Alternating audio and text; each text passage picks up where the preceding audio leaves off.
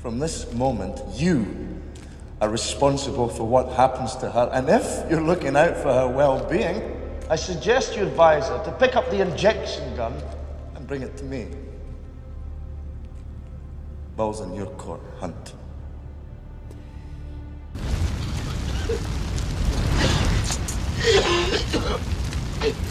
Naya's in the building. Do you copy? Thank you. How do you know he won't shoot you the minute he's got it? Please. One can't hold Naya responsible for her actions. You know women, mate. Like monkeys they are. Won't let go of one branch till they get a grip on the next. Get it, Naya. I'll cover you.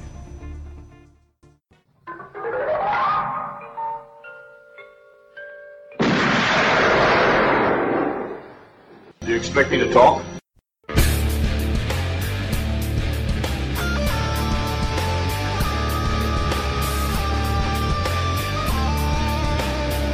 Good evening, gentlemen. Your mission, should you choose to accept it, is to review a god-awful Mission Impossible 2.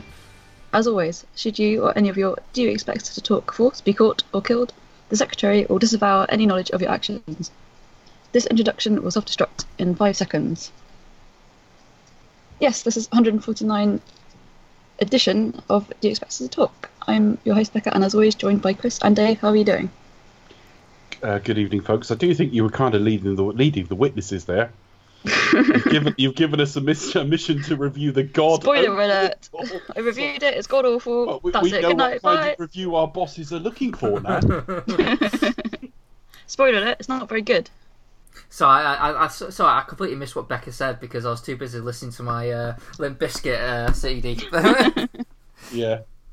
So seriously, in 2000, what the fuck were we all thinking? I mean, like they were the biggest band at that time. It's just a bit easier for Tom Cruise to go and buy a sports car or something, or have an affair with a woman in her 20s or something. This just Not with Andy Newton. No. There's something very, very overreaching about putting a load of rock into this, isn't it?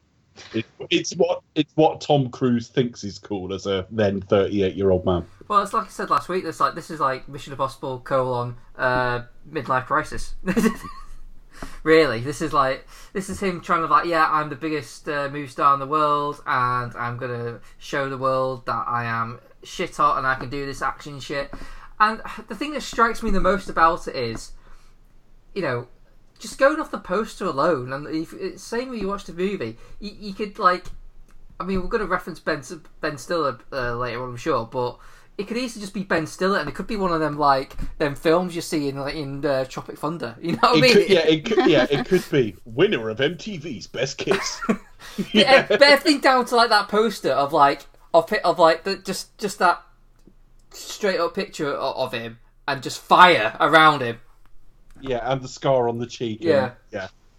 There was one bit towards the end of the film, which I'll just, in case I forget to say it then, it made me think of that episode where Homer Simpson changed his name to Max Power. Max Power. Because he saw a trailer for a TV program, and in that trailer, some guy who was like a criminal who was clearly out on the floor suddenly came to, waved a gun and fired it at Max Power, and Max caught the bullet, threw it back at him to kill him. And it wouldn't have been out of place with this film if that had happened. It's that kind of film, isn't it? It's that kind of film. I've got I won't do it yet, but certainly I was listening to this score, and all the way through I was thinking, what is this reminding me of? And I don't mean literally the score, although Chris, talking off air, I know it made you think of other things. But I don't mean, that's a riff from something else, but I just mean, what is this evoking? And I'll get to it a little bit later, because the things this film makes me think of does not complement this film. It could have been so different, though, because I found because it came out in 2000, I thought, well, 4 years if you went straight to a sequel is actually quite a long time. So I thought maybe they hadn't thought about it for a couple of years. But apparently only a few months after Mission Impossible, they were looking for people to write a sequel. And the first person they went to was William Goldman, Now, William Goldman, you probably know best on screen for All the President's Men. He plays quite a sizable role in that. But his screenplays include all the President's Men. He wrote Butch Cassidy and the Sundance Kid. He wrote, well, I don't know if he wrote the screenplay of Marathon Man, but it was certainly based on his work. He wrote the Princess Bride. There's loads of stuff like that, and more if I looked at it. I'm trying not to look at too much, but his name is against so many things, and he's just very, very prolific writer and a prestige writer, and a novelist as well. So I really don't know where they were going with that as an idea. Various versions of the script get produced by different people over time, but there was certainly a spell where Oliver Stone was attached.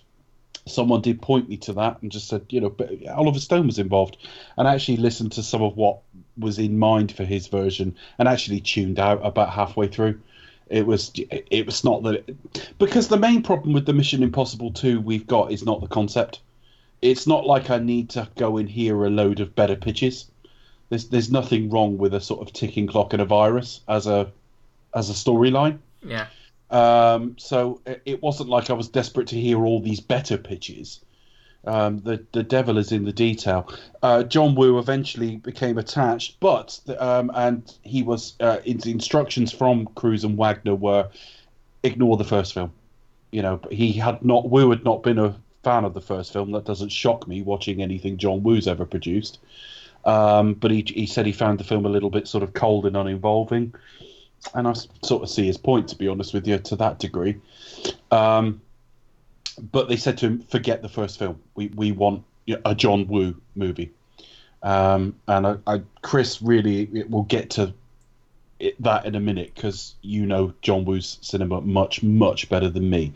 I've seen a handful of his English language films. I don't think I've seen any of his native films at all. One or two of them I'm not sure about. I think I might have done, but if I did, it was years ago. And actually, if I'm unsure, I tend to say no, I haven't. Based on his English language stuff, I don't like him at all. But we'll come to that. But two big delays. So I thought, well, if they were hiring people so quickly, why did it take so long? Two major delays. Just before they went to filming, the script wasn't in any condition, so they sort of took an extra month or so with people on their way to the sets. They had hotels booked and everything else they needed to, and it got delayed by a month or so. An earlier delay was the Stanley Kubrick film Eyes Wide Shut, because obviously they signed up for a few weeks of filming for that, Tom and Nicole, and ended up shooting that for about 18 months. So that's all how we ended up with who we've ended up with when we ended up with this film. Thought John Woo was an unusual choice. Chris, John Woo, thoughts? Well, yeah, I mean, once upon a time he was my favourite director when I was like in my late teens or say, when I was, in my sort of, I've just started reading Empire magazine days, right. Because, I was, being also a fan, fan of Bond. I was a huge action movie fan. So when you start sort of getting more into film, you start reaching out more about what's other films out there, and you start listening to Hong Kong cinema, and then you realise you're seeing about films like Bulletproof and The Killer, like the best action movies ever. You think, what, really? Fucking hell! And so by the time you have like Face Off was coming out and things like that, and that was getting rave reviews, and Face Off was probably, in terms of his English language films, is probably his better film. You could probably make a case for Hard Target, with depending if you tolerate Van Damme or not. But I tend not to. But but to be fair, in terms of Van Damme, that is one of his best. No, that's fine. No, I would understand that. I mean, Van Damme at one time was producing an enormous amount of films. I mean, the amount of like direct to DVD fucking bollocks he did. But if you were a Van Damme fan, there was loads of stuff. So you got plenty of him, and I'm aware if you produce that amount of material, there's going to be a variation in quality, and there will be, by the law of averages, some that are like better than the average. Yeah. So yeah, I don't know too much about Hard Target. No. Yeah, I mean, Hard Target is a weird one because it was his first. It was John Woo's first English language film, Yes. and by that time he was like literally lauded as like this hot talent from from another place. You know what I mean? It's like introducing like this to like Western audiences. And while he had like filmmakers like Tarantino at the time, like singing his praises. He did. I mean, the guy was like lauded, and they were good at, and this how much they tried to actually introduce that and bring him over here was Tarantino pitched it to the I think it was Universal that ended up doing it, and in order to Hard Target. Yeah, hard target, and Just looking that and up, when and they it is Universal Pictures, yes. and in order to like cement it, because obviously you have to strike deals, you have to get things moving. In case things fell through, Sam Raimi actually agreed to direct it. So if John Woo for whatever reason did not end up making Hard Target, Sam Raimi signed up. It would have been Sam Raimi a Sam Raimi film. A contingency deal, yeah. Yeah. So this is like how much like so like Tarantino, Sam Raimi was that much like no, we really need to bring John Woo into Western cinema, and I will underwrite the risk of trying to get him. Yeah. So so it was basically that, and you look at a film like The Matrix, which came out a year before this film, Mission Impossible. It's like in terms of like the way the action scenes are, they are undoubtedly like John Woo. Like sort of, people with sunglasses, dressed in trench coat, slow mo, using two guns, that kind of shit. That is his motif. You watch that thing. Yes. That's John Woo film. That is. And also, we see a scene with pigeons as well. He also uses like doves or other birds. Yes, in his films as well, in kinds of which looks hilarious. I expect Bonnie Tyler to walk out fucking. Turn around. Yeah. I mean, like it is. I mean, it is overused. I mean, when you watch like something like The Killer or like Hard Boiled or something. I mean, I'd say particularly The Killer, because I think Hard Boiled is actually a little bit westernized anyway. Yeah. If I've seen one, it's likely to be The Killer. Yeah. Just because the name's ringing a bell and what I'm looking at rings a bell. It's possible I've seen The Killer. If that's it, that's all I've seen. I'm looking at Hard Boiled now to see if that's familiar, and it isn't.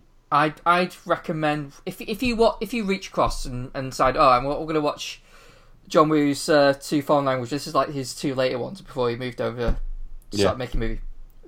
I would recommend those two. So why is it, in your opinion, then, and it's only your opinion, obviously, but why, in your opinion, was he this lauded Asian director, and by and large, his English language product is just not that well thought of? Face Off has a certain cult appeal. Yeah. But like, that's probably the closest to one being like a bit lauded, if you like, because there was a spell where everyone was like, 5 stars that film when it came out. Yeah. Everyone was like years later. Yeah, but it is one of those things that's dropped in the interim. Yeah. People look at it and just go, "It's all right." Yeah. But I mean, Broken Arrow was a bit of a nothing film. Mission Impossible 2 we're going to talk about. Wind Talkers did fuck all, and Paycheck was laughable. Paycheck was aptly named. It was really aptly named. I just felt I look at Ben Affleck and I think, well, I know you got a drink problem and stuff, but I feel a bit sorry for you sometimes. Mm-hmm. And it's very rare you're going to feel sorry for a good-looking, fucking like super wealthy, Hollywood guy. But I just think like a bit like Ryan Reynolds, he went through a spell in his career where he did everything for the right idea because it's working with John Woo and stuff like that.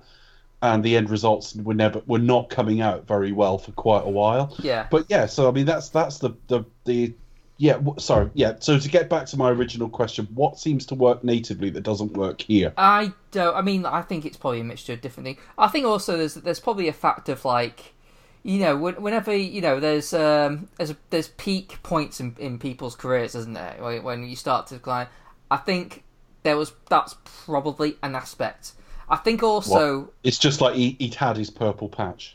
Yeah, like it's like okay, well, you kind of like you reached your peak. What do you do? And you just you for lack of a better word, you kind of start just regurgitating or I don't know. It's not like anyone's fault. Like they deliberately do it. I don't know. It just seems to happen at times. But I think it's probably partly I think it's it's an odd thing to describe, but I think it's like a bit of a language barrier, or like thing that just doesn't transition well. Like when I was looking at Mission Impossible 2, this film, I think, well, I do often think, if this was a Hong Kong film, like if you just like literally just change like the actors into Hong Kong like Chinese actors and just pick somewhere in the Far East that looks like all the yeah, locations. would we still be down on this? You know, and I think the answer is probably no. People will be, yeah, it's fair enough, it's decent, fair enough. Play a bit better. You know what I mean? And I think it's just you do deal with what odd stylistic quirks differently when it comes to a different culture, because you actually see yourself as open-minded in sort of like accepting it, whereas it's a language barrier thing. It's like sometimes think, oh, you know, you just kind of like just come, it's like you say, you just come a bit more open to it. You accept things that are a bit different that wouldn't necessarily work in a Western film, but you think something that seems a bit weird, just think, oh well, that's just like, it must be that thing. Yeah, I mean, Mission Impossible 2, I thought about this today. I was largely thinking about the score, which I'll comment on later. Spoiler alert, I don't like it very much. But I've noticed that it gives the film almost like this sort of tone poem feel. It's got because there's not actually, comparatively, a huge amount of dialogue in this film. Now, there is, compared to some of the action films we might reference where no one says anything, and there's certainly more than you'd get in the average John Wick film. But I noticed it tonight. There's a lot of parts of this film where score is doing all the work and no one's saying very much. I do wonder if his experiences here hurt him, though, just on the basis that Paycheck was early 2003 and he didn't do anything for 5 years afterwards. Yeah, I mean, I think that's probably just back to the first point, the fact that he just kind of, I don't care anymore. Do you know what I mean? Back in his native language now as well. Yeah, I mean, I think he did Redcliffe a few years ago, which is like this big, Redcliffe massive. was the next thing he did. And that looks like it's got The massive sequel a scale. year later, Yeah. or a few years later. It's fairly quick. I suspect they shot them back to back looking at it there, because they're one part Lord of the Rings style. Well, they tend to do that, I think, don't they? Within Age of Cinema as well. Yeah, I think Redcliffe is like just one massive big film. Or they just sort of One like giant two part. Imperial China. Yeah. But On the awards as well, looking at it. Over there, anyway. It broke the audition Now the box. Chinese audience has everything. Well, it wasn't back here, because it broke. No. It did. Hang on a minute. It broke the Asian box office record previously held by Titanic in mainland China. Well, its total box office is about 250 million, and when you think, the Avengers opened to more than that in China in one weekend, the Chinese market is somewhat different now, 10 years on. But yeah, so I don't know that much about him, I have to say. I just know that I effectively go off the British language stuff, and I don't like it. When everyone was wanking off about Face Off when I was in my early 20s, it was shit. I didn't like it. I just did not like it at all. And I can't tune into... It's not like the films have a slightly campy charm. If they were nodding and winking, it would transform them. But actually, I find him a little bit serious. It's like it's a joke we're not in on. It's like this film. I think while Tom Cruise is actually pretty good in this, like he's absolutely fine. But the problem is the film around him requires him to be a little bit Roger Moore-ish. Like, do you know what I mean? It requires him to kind of like just not take it as seriously. But the problem with Tom Cruise is, unless he realizes that he's in a comedy, he is so full on, he is so committed, and like I know. So you have to like sort of, Tom, we're doing a comedy here, so. Other notable things about this film is obviously they started late, which meant they finished late, and it cost Doug Ray Scott what might have been a defining role for him, because he'd been cast as in the X-Men film as Wolverine. When you look back at the original X-Men film from the year 2000 now, it's noticeable when you see Hugh Jackman without a shirt at one point in the film that he's not actually that buff compared to later. He's not that toned, he's not shredded. And one of the reasons for that is he was just so late to the party. He was just a late replacement because Doug Ray Scott was required in Australia to finish off Mission Impossible 2. So it cost him a career-defining role. Yeah, he could have been Wolverine. But Potentially, I mean, X-Men could have been that big a hit, and it could have just like, oh well, then you know. Well, that was the next point being, if you had to pick X-Men at this point or Mission Impossible 2, Mission Impossible 2 is the surer bet, although it's not like he chose. He was going to do both. And obviously we're assuming he went on to have anything like the impact in the role Hugh Jackman did, which is far from definite, because obviously there's a sort of almost a chemical reaction between actor and character. You know, he's perfectly good in what he does, but whether he would have worked in the same way as Wolverine, we'll never know now. But he had to pull out at the last minute. Hugh Jackman sort of went, "Yeah, I'll do it," and sort of was nowhere near physically ready for it, but did it anyway and made do. And obviously, it's become one of the signature roles in comic book movies. Full stop. Yeah, he is now iconic in the role. He will probably be entwined absolutely. as Wolverine. And when I look at Doug Ray Scott's filmography, it's not that amazing. He's been in a few films I've seen. You know, he was in Ripley's Game, which was a Talented Mr. Ripley. That was a really good film. Not Talented Mr. Ripley, Ripley's Game, the one with... Oh, yeah, that was not so good. That had John Malkovich in it. That was one of the weaker entries, I think. He was in Dark Water, which is a Jennifer Connelly remake of an Asian film, which I've seen. I'm looking at it. He was in... I'm trying to spot things. He was in the Timothy Olyphant hit, man. Which wasn't good at all. I'm just looking at films here, really. Death Race 3 Inferno. Oh, dear. When it's got a subtitle, you know it's bad. When it's got a... Taken 3. Oh, God. Yeah. So, there's no Wasn't that doubt... British film he was in? Let's have a look. So, well, he was in Soldier, wasn't he, originally? Is that where he made his name? I think so. Didn't know that. I can actually remember him now you talk about it, yeah. I didn't see very Twin many Town, episodes. Twin Town he was in, but that was all before this, as was Deep Impact. So yeah, we're looking at a guy who could have obviously... Enigma, that was it. But he's married to Claire Farinini, so not all bad. Claire Forlani is lovely. I remember seeing her in a crap film years ago called Boys and Girls, which was just shit. But I kept watching it because I was like, who is that? And I never ever, joking aside, I never watch a film for like an attractive woman. I just This is don't. Doug Ray Scott. But I was watching it, I thought, I'm not switching this off. So yeah, he's married to Claire Forlani. He's probably best known for She's in Mallrats, Meet Joe wasn't she? Black. Sorry? She in Mallrats as well. I can't remember if she was in Might be. Mallrats. She was certainly in, I say Boys and Girls, which was a similar type of film. Yeah, she was in Mallrats, although I can barely remember her in it. I haven't seen Mallrats for a while. She was like That's a good film. the second female lead, the one that wasn't like Sharon Doherty. yeah. Now, the Daniel Craig film, Flashbacks of a Fool, I've not seen, and she was in that. Oh, I've not seen that one either. I've not seen that. You made that. That came out just before Quantum Solace. So Maybe we can do a Doug Ray Scott. in the immediate sort of glow, I'm not doing... Looking at what Doug Ray Scott has made in his career, I don't think this is a viable series. No, me neither. I was only joking. I think Claire Forlani now does more TV than anything else. She's had recurring roles on various things, but again, neither of them are as famous as they could have been. I remember the film Hallam Foe, which had Jamie Bell in it. She was in that. Yeah, that was good. a early role for him. That had, what was she called from the live action Thunderbirds film? The one who played Lady Penelope. Sophia Miles. Yeah, she was in that. She was in Hallam Foe. Yes, that was a really good film. Wearing very little in places. But yeah, she was also in Green Street, apparently, which I've not seen. I've never bothered with. That's a good film. It's a bit cheesy in places, but I it's kind of one of those, they do like dodgy accents. But well, I had the If you like to glamorise your football hooligan, yeah. Well, Yeah, I it's watched quite ID interesting 10 look at years it. before, you know, it's like I've seen that film. It's just under a different name with Rhys Dinsdale in it.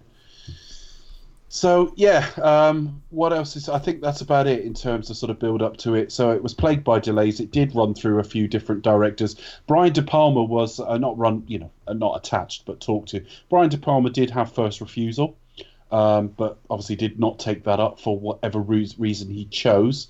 The end version of the story is Ronald D. Moore and Brandon Braga, who are best known for Star Trek. The yes, who we've met before on the series. Generations and stuff. Though the screenplay is Robert Towne, which just blows my mind because this Great is script just, doctor Robert Towne. yeah, but this is just not fucking Robert Towne, is it? No, it's clearly not. But I do think it's in response to, because obviously the first Mission Impossible film, one of its like major criticisms was that the script and the plot was too convoluted, and so this time it's really been pared back. They did as an action set piece, explain the plot, action set piece, explain the plot, and it's just like, oh, really? I don't really get that about the first one. I understand that's a No, I complaint, didn't get it either. but it's not difficult. I No. mean, there's a couple of bits I forgot last week where I It's thought not Mission they didn't Difficult, even it's Mission Impossible. It's like there's one bit in the film where he talks to like John Voight and says why, and the answer Don't seems you want to know why?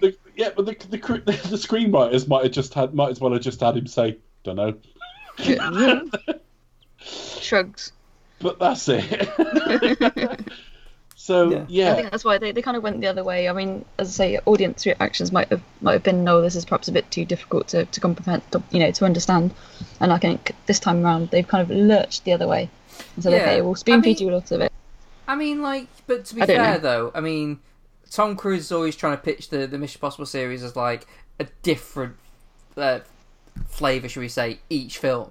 Like each has it's a different type of action So- movie, isn't it, each time? Yeah, so it could just like gel with that, I mean, the plot isn't like, I mean, it's quite straightforward, but then so is the first one. That's pretty straightforward. It's just like it's just in tone. The Really. convoluted is you didn't really pay attention and there wasn't enough action in it for Yeah. you. That's the bottom line. Is not that difficult. You remember it as more difficult than it is. Some of the Bond films have got more difficult plots than the first Mission Impossible. Yeah. Honestly, some of the Roger Moore era films where they're going off to find something or other is more convoluted than Mission Yeah, Impossible. probably for eyes only. Probably you could probably say. Yeah. That's quite complex. Although that's just the powers of the West chasing a Toby Activity Centre. And a talking parrot. Give us a kiss. Oh, Mr. Bond. Oh, that's funny when the major plot point is given away by a snitch parrot. Given away by a parrot. Anyway, sorry. Yeah, the script is not the worst bit of this film. It's the flashiness of the direction. I mean, a couple of times during this film, I thought I'd Die Another Day. It's not as bad as I But I'm not did. the only one. Yeah, we'll come to it. Literally, Well, you're in that era, aren't you? Though you're in that era where you're all like, It is More the pretty fact that when you look at the first 35, right, the received wisdom amongst Bond fans, which I don't agree with, but I see their point entirely, is that the first half of Die Another Day is not that bad. And it's like, it really fucking is, because it's so badly directed. It's so drawing attention to itself. It's the first half is not good, and we explained that in a review and a commentary. So it's out there, folks. If you've never heard us talk about Die Another Day, go to the website, find the episodes from early to mid 2016, because it's not on iTunes at the moment, but more on that later. And I just thought, actually, the director's getting in the way of this. If you stripped all this out and went for a fairly neutral visual and audio style, would this be bothering me as much? And it's like, actually, no. It would still be the weakest Mission Impossible film, but not by such a grand distance. yeah, it's definitely more. To me, I mean, I'm going to be the more favourable of the three out of the two. Just, I think simply this time because I watched it and I kind of like, I don't hate it. And I think I just I got on board with what they were trying to do, but I could kind of see just where they fell off the mark. Like I didn't hate it. Apparently John Woo, because he's that kind of guy, he wanted to make a love story. Now the problem here, as we'll get to, is that the love story happens like within the first 15 minutes, and then the rest, and then it's just after the rest of the film.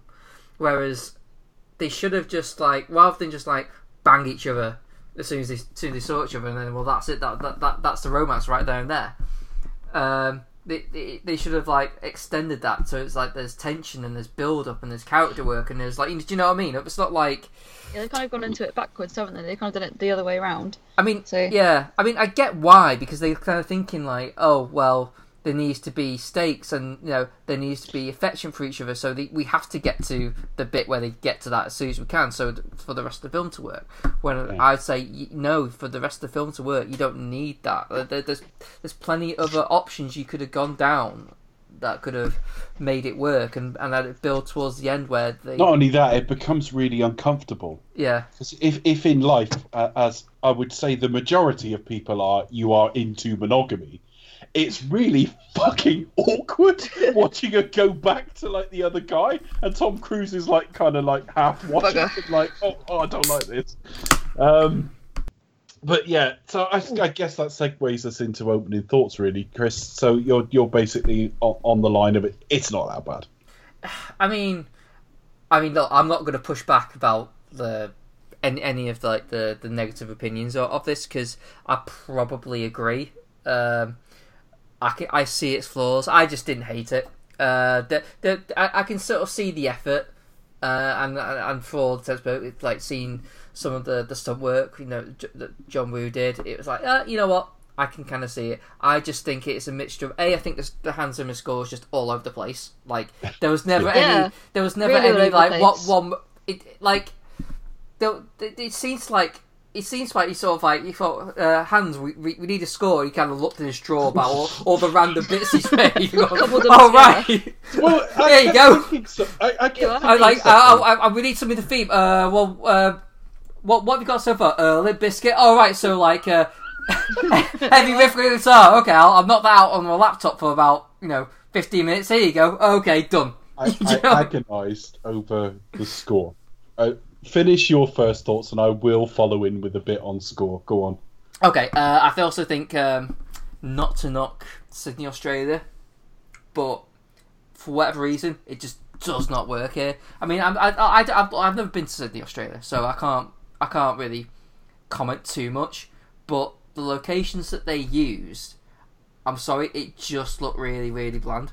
It looked kind of like you. And it is one of the famous cities of the world. You could have probably shot it more inventively. Probably. I mean, but it's like this is even though you see like the Sydney Harbour Bridge, and you see see kangaroos in the desert. The opera building as well. But you see it for like Sydney 5 Harbour seconds. Bridge was one of the playboys in that area. Well, you know what I mean, like the famous bridge that goes across the bay. Yeah. And it's like, and you see the opera house as well. But it's like you see it for like 5 seconds, like twice in the entire film. It's like they could have used more. Well, obviously it's quite an iconic location, but I would agree with you there, Chris. I kind of got the impression that the fact that it was in Sydney just happened to be inconsequential. It didn't really feel for me like if they use a location where they can feel like a character in the film. I didn't really get that here, unfortunately. Yeah. Like you got your big action scene, and it's like it's done like in a kind of like sparse green bendy road area where no one's around. Yeah, it could be anywhere. And although there is similar in Rogue Nation in that regard. Yes, there's a little bit of the that bike chase in that is twisty mountain roads. But yes, just generic twisty mountain road. Could be anywhere. Yeah, not picking fault with your logic, by the way. I'm just saying that there's precedent for something similar in a better film. No. Yeah, well, you get that wherever you go. So. But I think that's that. I mean, look, if you had to look at the two chases there, I think we all know which one looks better. Even though like that is your bog standard desert bendy road, it's still like you know where you are. You got that vibe here. It's just like a bit of greenery. It's quite interesting it's how not like Sydney, Australia looks nothing like California. Yeah, it's not like it's like New York City. We got like lots of incoming traffic and lots of shit happening around or anything like that. Or I mean, they could have even done it like in Hong Kong itself. I mean, that will make sense. Like big high tech company at the center of it. John Woo directing, just take it to Hong Kong. Why not? But anyway, yeah. So I think the location as well just kind of cheapens it. I also think, and this is going to go back to like sort of John Woo's style here. When you look at his stuff, particularly in like Hong Kong, like John Woo's pretty much like loves musicals. That's why kind of like action cinema is kind of like parallel to musicals. So it's all pretty much about movement and and flow and that. But here, because it's kind of really kind of thought out and graceful and everything's all slow mo, there's no fucking blood at all. When you watch the Hong Kong stuff, I mean, there's shitloads of fucking bullet holes. Okay. There's like insane amount of gore, like over the top. Like people like getting shot like with like sort of 100 times, unnecessarily so. And it kind of works when action is that graceful. It kind of just falls a bit flat. It feels almost like a video game. So you need that sort of grounding of like actual violence to kind of like see something that's both graceful and brutal at the same time. That makes it work. Here, because I can't remember whether it was. I want to say it would have been a 12, I guess. But yeah, I would say so. It's just too toned down, and it needed at least a bit of weight, a little bit of heaviness. Like, you know, even like with the 12 action we see today, we may not see blood, but we feel the punches, so to speak. Casino Royale's always the gold standard for me. Yeah, definitely. Of how you push the boundaries of a 12A without really pushing the boundaries of a 12A. I don't think just on Casino Royale, I doubt it was that close to an R rating, but it kind of feels like it is. Yeah. So yeah, I do think there's something, because when you see the action here, that is pretty much like bloodless and just pretty. I want to say throwaway, because it just feels almost like you're playing a video game, and that's kind of Woo its worst aspect. That's just like Woo by numbers. You know, there's it just doesn't work when you compare it to his other stuff. You know, even like say Hard Target. I mean, that's an 18 film, and that has more hard hitting violence, as well as like the stylistic stuff that he does. You know, the action works better there. You know, when you compare, but when you look at this, it just feels very much like, yeah, we had to completely tone it down, and I think that's kind of, you know, it fails to be a John Woo movie in that aspect. It's, you know, but anyway, but yeah, Tom Cruise is great, even though he's kind of playing more serious than he needs to be. He's in the wrong film slightly, isn't he? Yeah, or he set a tone for this film that it could have done without. I could have easily bought, like, this could have easily been a comedy had it been Ben Stiller instead, and he was just like doing lines of dialogue, but in a slightly tough guy Zoolander voice. Like, he could have basically do the exact same script. Yeah, it's funny as fuck when that dove flies out of that room. It's like the you know, it's like the beginning. It's like, well, you know, if I told you where I was, this, you know, it wouldn't be a vacation. If it was Ben Stiller delivering that, I'm sure that would have played as a comedy. Yeah, as long as his lips went blue steel every time he put the glasses on. Yeah. So and also, I'm kind of mixed about Dougray Scott, because I think, God bless him, he does give it a good fucking go, and he does seem to be enjoying himself. This is where it felt 90s, Chris, though. This felt like he felt like a 90s Eurotrash villain. But you got Gary Oldman played a few of them. The Crow had one a bit like it. Yeah. But I can't help but think. I mean, we always say, why don't we just let actors do their original accents? Why does it matter? And what accent did he do in this? He's his natural Scottish. That's what I thought. Yeah. And I just think... I thought you were going to tell me suddenly he was like American through. No. He's kind of known for the accents, is he? Yeah, no. I was gonna say this. I think maybe if he just played it American, or maybe if he did like just an English, because that, like, you know, like kind of, you know, because English is a bit more like a villainous accent. And then you've got Brendan Gleeson doing a plummy English accent, as obviously head of the pharmaceutical company, so he puts on a very plummy British accent. So I don't know. It just would, you know.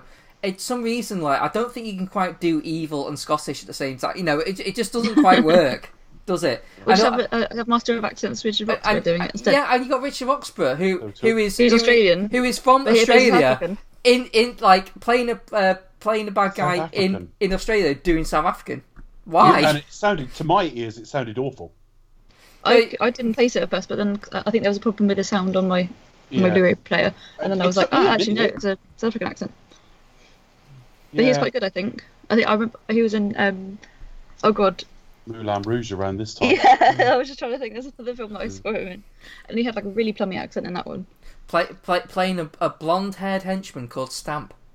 Yeah, I was thinking, that's. I must confess, like I do love. Obviously, I love Bond. I love Mission Impossible, but for me, it's pretty much like Bond did it better. And I was thinking, literally, I was okay. That's from Tomorrow Never Dies. That's from GoldenEye. That's from this. But it doesn't feel like a Bond film, though. Well, no, it's completely different. It's altogether different because obviously it's born out of the same genre. I think arguably without one we wouldn't have the other. But I was just literally like, that sounds like this, or this is very familiar to that, and it's just like, oh, here we go again. But yeah, this one is, as I say, a completely different animal, and you have to look at it on its own, on its own merits. Yeah. Well, if you went back to the 60s, that's probably true, Becca. When you think about when Mission Impossible started, and then you had stuff like Matt Helm come along and The Man from U.N.C.L.E. Exactly. It's all like trying to cash in on the spy craze that is Bond. Exactly. So and I think when Kennedy said From Russia with Love start, that was his full-time favourite novel as well. Yeah. And that kind of might have helped to kickstart the boom, certainly in terms of its popularity in America as well. So. For me, just looking at the history and the genesis, I think kind of that's where it all came from, really. But it's less that the film exists because, I don't know, GoldenEye did or something like that. It's that the TV show existed because of Bond. And then So yeah, absolutely. It doesn't feel like a Bond film, but you're absolutely right. You just point to things and you go, yeah, that is a bit, I suppose. You can see that there is a bit of intertext into kind of intertwining, I guess, whatever you like to call it. So what did you think of it? Hated it. No, I didn't really hate it. No. I would say if you did, you wouldn't be the first person to hate this film. Bloody awful. I'd probably rank Die Another Day and then this film. No, I'm probably a bit more aligned with Chris. Really, I must say I'm whatever John Woo's movies and his place within certainly Asian cinema, also Hollywood action cinema as well. But I'm not like as much as I was going to call you a super fan, Chris. Sorry, but he's not been like number one director, unfortunately. But yeah, I can see where they kind of started to go wrong and where plot holes arise due to the nature of this film being cut to shreds, basically. I think the original cut was something like over 3 hours, and it was super violent. And a lot of that was toned down. And the studio were like, oh no, it must be under 2 hours. Or 2 hours is the limit. I would have loved to see more violent version of this film. Yeah, literally, I was quite surprised because that epic shootout at the end, I was thinking, oh my god, how did they come away with that without, he has a few scars and nicks and all the rest of it. But yeah, for a film, this is considerably less violent than the last one. Don't see hardly any blood at all. Considering the stuff, I think that's quite a miracle. But no, it's all a bit cheesy for me. I just wish they could have done it the other way around instead of shoehorning in the love triangle, the love aspect. At the very beginning of the film, you kind of hit over the head with it, really, which kind of spoiled it for me.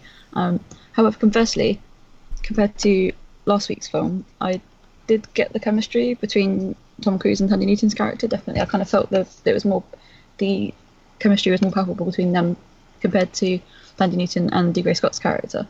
I kind of felt he's just generally a slime ball. I've got a bit of a thing for D. Gray Scott, so you have to excuse us. He's very dishy. There's that middle class word again, folks. Dishy. What dishy. How dishy is he? Is he haggis dishy? Well, I can't say because I'm vegetarian. So. Oh, okay, fair enough. Nice. Yeah, well, no, but I think it's also one of those films like women kind of get a hard done by in this genre generally. Oh, right, I wondered where that was going. I was going to say something else, but I thought no. Excited to see him. Took me a while to think about it. Sorry. Well, I think it's just amazing that she survives the movie. I just kind of think, because there are various really disparaging comments made about women during the course of this film, and I kind of thought, oh no, because I don't know if I saw this cinema. I really can't remember. I don't have a memory of it. And I thought, oh god, well, she's going to die, But no, she made it out towards the end. Although we don't see her next week, I don't think. No, it's like, no. Yeah. You start again. You loved her, didn't you, sir? Like, yes, and then not seen again. Yes, madam, no, never again, no. It's only in that regard it's really anything like Bond, in that that this film has suddenly got to have him as the lantern jaw romantic lead as well, and that really doesn't come out in the rest of the series. Even where there is a love interest, it's not played the same way as here.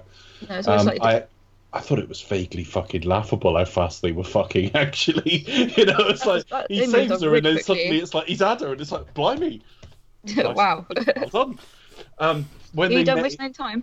when they met each other, it was hilarious as well, because they met at that dance and they like superimposed the edge of the dancers over the side of the frames Oh, that was really bad. and moved it really slowly while they glared at each other in slow motion, and the score went into like a heartbeat, and it was like, oh, fuck off. With the It's Spanish like, guitar setting. Boom, boom. so much of this film felt like an advert, but I don't know what for. In that they often talk about commercial, TV commercial sensibilities or music video sensibilities in directors, and it's a bit of a cliche actually, because music videos take a certain skill, and they're nothing like making a feature film anyway. If Michael Bay literally made films as though they were music videos, they'd make even less sense. Do you know what I mean? And but they'd probably be a bit more inventive in a strange kind of way. It's a bit of a cliche and it's kind of meaningless. But several times during this film, I was thinking that could play as an advert for something. After she goes back to Doug Ray Scott, he walks in front of a fire, and I was thinking, yeah, this could be an advert for a liqueur. You turn around and go, No, buy this product. this could be an advert for a liqueur. Something a bit late night and spicy, Drink X whiskey. Tia Maria, right?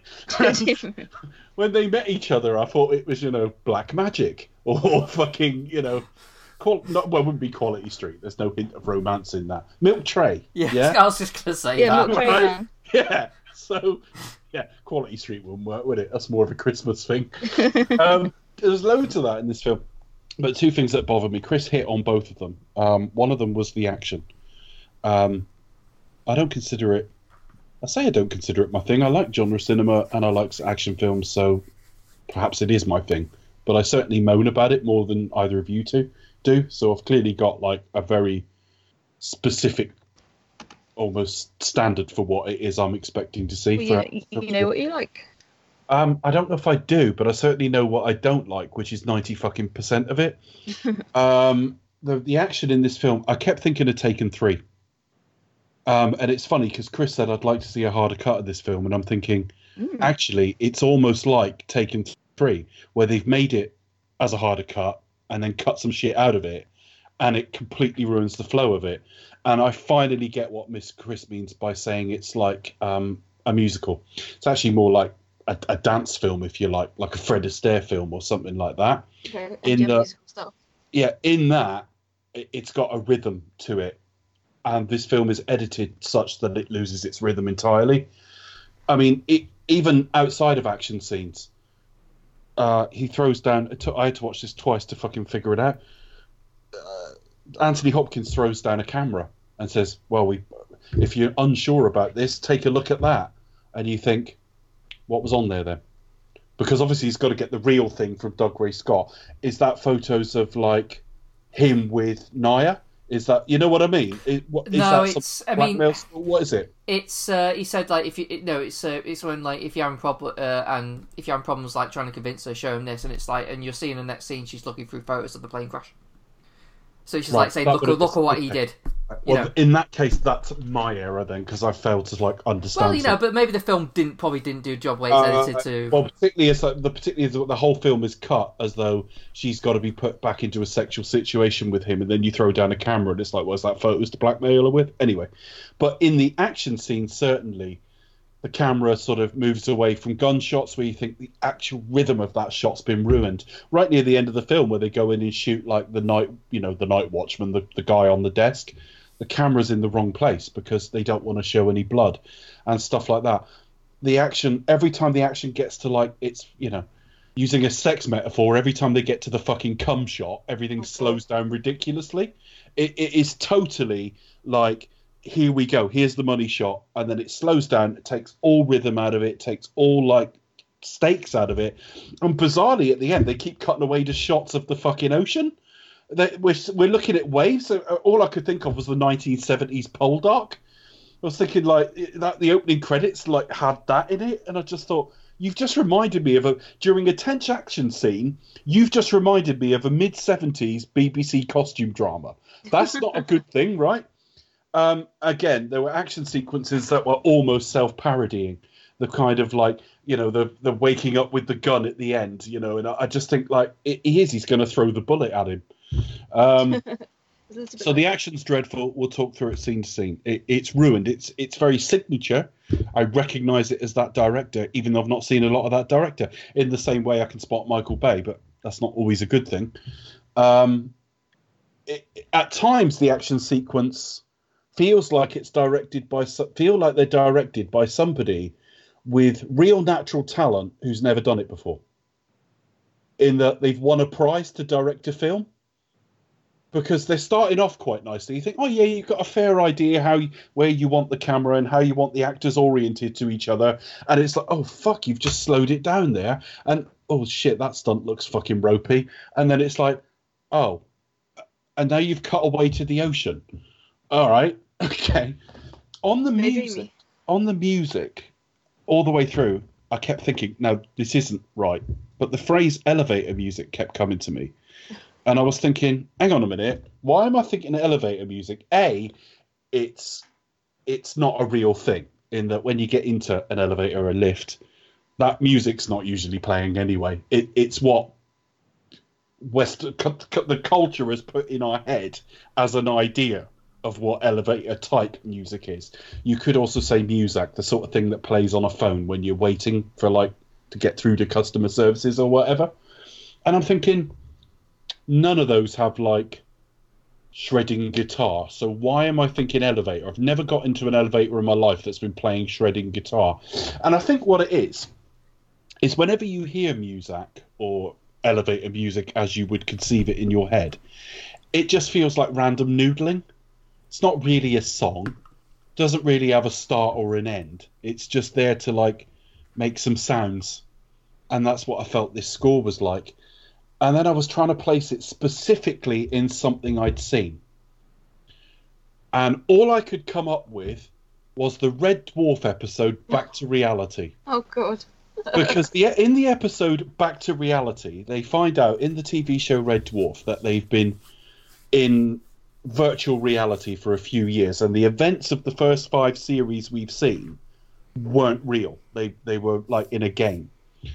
And as they're walking out, they're given back their street clothes and all the rest of it. As they're walking out, one of the characters looks into a little viewfinder where they can see the people currently playing the game.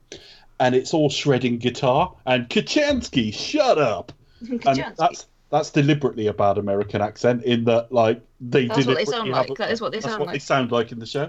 Yeah. And I just thought, yeah, so I've sat here, watched a load of action sequence. I've thought of Taken 3, which is incompetently edited, partly because they're trying to cut frames out to get a certain rating, so people die by sitting down, whereas in the 18 cut, they were impaled on something. I've thought of a BBC costume drama from the mid-70s. I've thought of elevator music and an early 90s edition of a sitcom. This film's not very good. It doesn't do it any favours. No, this film's not very good. It's not as bad as I thought it was going to be, in that the setup's kind of all right. I've got to keep ignoring the shitty direction. It's a bit, or the style of direction I'm not enjoying. I think it's a bit unfair to call John Woo shitty, to be honest. But certainly, I'm not enjoying that style, right? It's got a legend in terms of action cinema, but it's like Tarantino. He's very hyper stylized. Yeah, it's a bit bombastic, and it's and if you're not getting on board with it, you'd be like, oh, for fuck's sake, I can get it. I misspoke when I said shitty, because I'm insulting and I'll have the end result's kind of shitty, though, to be fair. Yeah. But I'm with it for a while. It's a little bit slow. It gets going eventually. I think the action is genuinely hilarious. I think the cinematography and editing choices are genuinely hilarious. I think the score is genuinely the worst thing I've ever heard from Hans Zimmer. And again, there might be people like Charlie who likes this film. He was talking about it before we came on. Who can point to a ton of stuff Hans Zimmer's done that's worse. But I've never had a score that has stuck out to me as what the fuck is this? And I've looked and gone, oh, it's Hans Zimmer. Yeah, you know what I mean. Whereas he doesn't normally stand out that strongly. I recognise his style, and that's very like Hans Zimmer. And then you sometimes find it is him. But yeah, that's my opening thoughts, really. I really wanted to just almost focus on some of the things Chris had focused on, because it really did make me think of things that I'd noticed while I was watching it. Yeah, it kind of takes you to unexpected places, but not those kind of unexpected places. It's a bit ropey. Yeah. And just I'm kind of looking forward to, in terms of the score, I'm looking forward to next week a bit better as well, because we've got... Giacchino. Yes, so I'm expecting great Which things. I blanked on when we did the first episode, but almost as soon as we hung up, I thought, oh, it's JJ. It'll be Michael Yeah, good old JJ. Yeah, it'll be Anyway, Michael yeah, sorry to Giacchino. cut you off there. No, you didn't. I was done. I really just... I think that's as far as I can go, really. I think it's time to discuss this film sequentially. So where do we start? We start with, typical, action movie score. Dun, dun, dun, dun, dun, dun, dun. We see, Boris the sneaky fucking Russian. That's for... Any relation to Boris the Spider? No, that's reference to Snatch. Oh yeah, I forgot he was in that. Yes, yeah, he was in Snatch as well. Yes, Boris. He's talking about making a virus in order to make a hero. You have to create a villain, whatever, and he injects the virus into him, and then he gets on a plane and he's with Tom Cruise supposedly. He's got to do it within 20 hours. Yes. Yeah, that is communicated to us quickly and efficiently. But we don't find out till a bit later in the film that the people he's about to commune with don't actually quite know that. So that it's within him and stuff like that. They think he's like carrying it with him. He gets on a plane and ostensibly sits next to Tom Cruise, who he refers to as Dmitri. Is Dmitri like Russian for friend or something? Dimitri's a name, so I'm presuming that's he thinks he's meeting Tom Cruise, an IMF agent, and that man is called Dmitri, and Dmitri has helped him in the past, is referenced. So I'm presuming in some previous cover they came across each other's paths, and the IMF have gone to send him in. But of course Tom Cruise is on vacation, which is hilarious.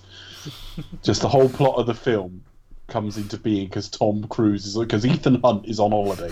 That's it. I thought it was really weird, like the language of it all, kind of how at the beginning it's like, White is on holiday, but then at the end of the film he's on vacation. I know that's really stupid, that's really petty, but I just kind of found that a bit weird. I was like, oh. To any North Americans listening, we do not use the term vacation in this country, even though we completely understand it. Yeah, we know what it means, but we tend to use holiday. Yeah. So for me to hear a American use like a British term, I mean, I'm used to it the other way around, but this time it's a little bit like, oh, would you not say vacation? But, oh well, I just think it was interesting, that's all. But anyway, I'd misremembered this film, because I'd only seen it once, and I think I conflated different entries in that I thought Anthony Hopkins went rogue in this, but of course he doesn't. It's a cameo, basically. 2 scenes. That's about it. Yeah, it's really random. I was doing the cast list, and I was like, oh yeah, Anthony Hopkins is in this film. No, I'd remembered he was in it, but I thought he went bad as well, but obviously not. So basically it's a staged plane crash, basically, isn't it? Or not a staged plane crash, it's an actual plane crash, but it's engineered by Dougray Scott's Sean Ambrose, who we don't know at this stage he's an IMF agent. No. He's just pretending to, although he's got appropriated some of the stuff in that he's got he's got a Tom Cruise mask on. Which I've got a point about masks later, but anyway. I love how there's a lot of quite revealing moments in this. Yeah. It seemed like when he pulls off a mask and Roger Moore goes, quite revealing. To be honest, he might as well have just left the mask off. There was absolutely no fucking reason to go, ha ha! But then next week we've got Epic Face Off. Obviously, John Moody also directed Face Off. But yeah, a bit of Epic Face Off in next week's film. So. We do. One of the things that struck me, and again, this is down to the violence. This is that, he breaks his neck, and it's that thing that sometimes when movies do when they try and turn it down by having it completely silent, and it just feels like, have you actually done anything there? Yeah, have you just sort of just rubbed him a little bit with you've just done a bit of amateur osteopathy. They're like, thanks. Didn't even hear a click. Yeah. Do you know what I mean? He always makes like, if you're gonna tell us you just broken his neck, then at least have the fucking crunch sound.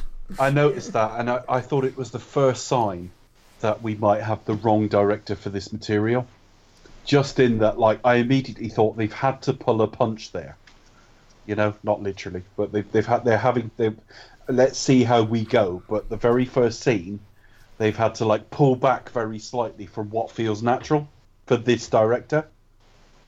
Whereas there are a lot of action directors out there who are used to working in and around the PG-13 rating, so they would naturally design it right for that. But I'm nitpicking, really. It's just a sequence where we're revealing the Sean Ambrose character. He's working with other people. He's hijacked the plane of basically...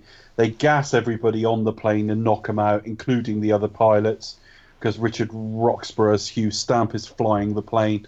And they are basically there to steal this virus from the guy from Taken 2, funnily enough. Oh, yeah. And other things. Reddy Shabra. He was in Batman Begins as well. Nice coat. That was it. And also the remake of The Saint, the Val Kilmer movie, I think. I've only ever seen that once. Fucking hated it. Yeah, so that leads us... Does that lead us... No, it doesn't lead us into credits. We go straight to... Now, I get confused. Is there a graphic that tells us where Ethan is? Because he's rock climbing. He's free climbing. Yeah, like at the bottom of the screen, it kind of tells you. What does it say? Oh, you know, The reason I say Utah. this is they shot it in Utah, but I thought it was based in Australia. And they were... sorry.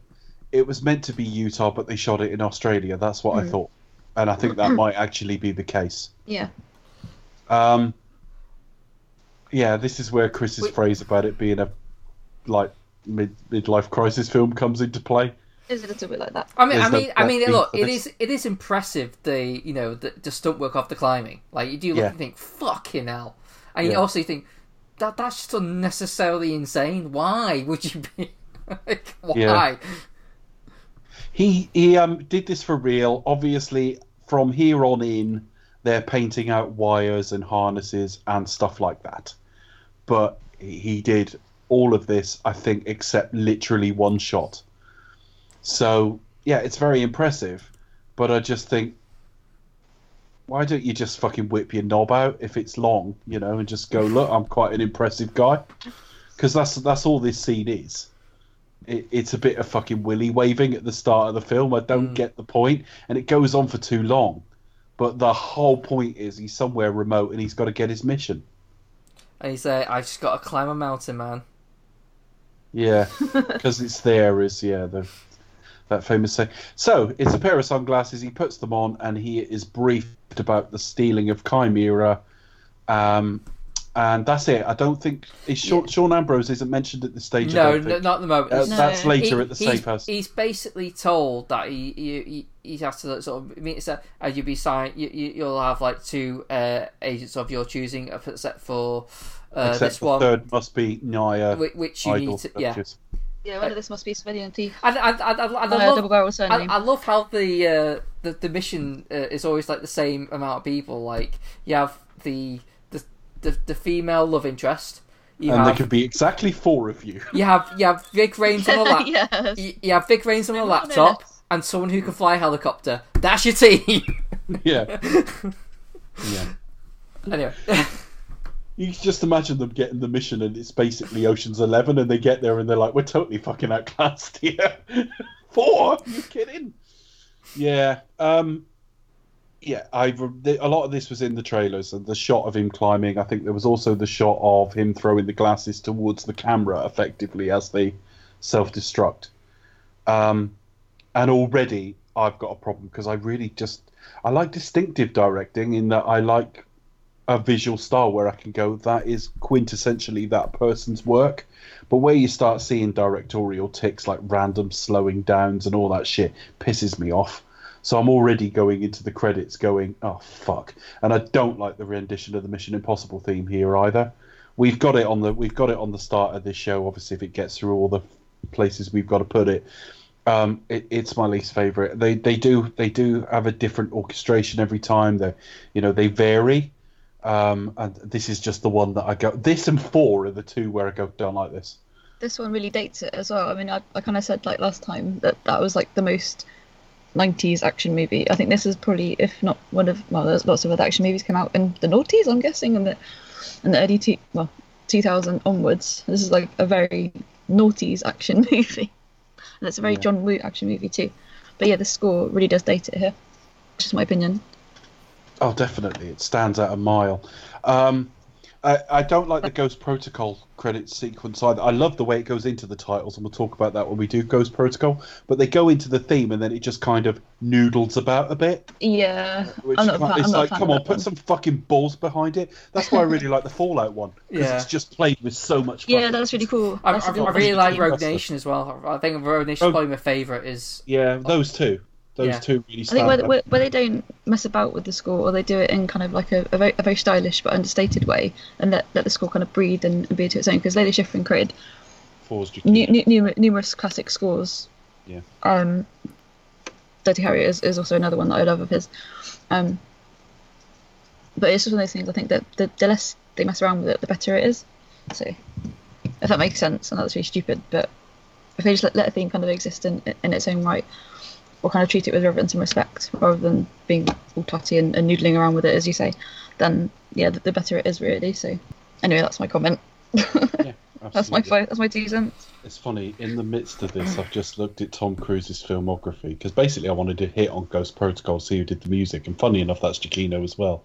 But I'm looking at the That'll list, be right, why. and it's got the last few... Well, no, because his Mission Impossible 3 is the one's all right, and I'm not even talking about the overall score, I'm just talking about the title music. I really, really don't like the Ghost Protocol one, because I just feel like put some fucking effort into it. It just feels like... It's like, get on with it. Hurry It's just shit. But looking at his filmography, after Fallout, his next film is listed as Joseph Kosinski directing, which we know is correct for Top Gun Maverick, Yeah. but it's listed it as Green Lantern with him playing Danger Hal Zone. Jordan. That's just mischief making on Wikipedia, that is. Yes. He is not down to play Green Lantern. I know it's been talked No, about. mischief but nothing's managed. agreed. And he's going to do at least a couple of films in between that, but anyway. Danger Zone. Yeah, can't wait. Fucking hated the first one, though. It's going to be Gen- fun. Genuinely fucking hated it. Genuinely wanted to fucking throttle Tony Scott right afterwards. you're your biggest fan. It was the first film where I thought, I don't like this guy. And ever since, I've hated Tony Scott's work. And it started with Top Gun. I think it's fucking no. shit. Anyway, I think I'm just unbearable. Gotta give it it might as well just be fucking, like, they might as well have just fucked and got it over Might as well with. just kiss to get over with it. Yeah. Anyway, that wasn't really a problem. I don't give a shit if it's homoerotic as hell, but it's just this American best of the best of the best bollocks. It gets on my tits. Yeah, it's all a bit jingoistic as well, isn't Yeah, it? it just gets on my tits, and the plot's just totally who cares anyway. I'm happy. I'm hopeful the sequel might be better because it's not Tony Scott, and like Tom Cruise is older. They've had years to think about it. They're putting some interesting cast members in. It might be less fucking rah rah rah. They might become best buddies this time. You Well, never know. I'm not. I wasn't. Given Hollywood at the moment, I doubt it will be kind of like America's Ace. I think that kind No, of... I haven't watched. I've only ever seen the first one like once or twice. I think the people I watched it with weren't really digging it either, and that kind of. I think I might have been a little bit influenced. That's not to say I'll watch it again and think it's a great film, but it does mean that like I'll watch it early next year in prep for that film, and I expect to have a better time than I did with it the first time. But it ain't my thing. Or, you know, wanking off about your military capabilities ain't my thing. But so we come out of the credits, and where do we go from there? We go straight to when he meets, Tandy Newton, or Nalia, she's called. I laughed my fucking ass off at this, right?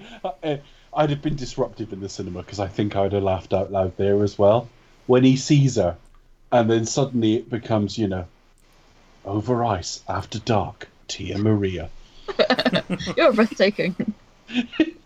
Everything slows down, and they just look at each other, and they take. Oh, the slow mo in this film is And terrible. It Are we supposed to punctuates. think Oh they've my god. instantly fallen in love? Fuck off. Dear, oh dear. Yeah.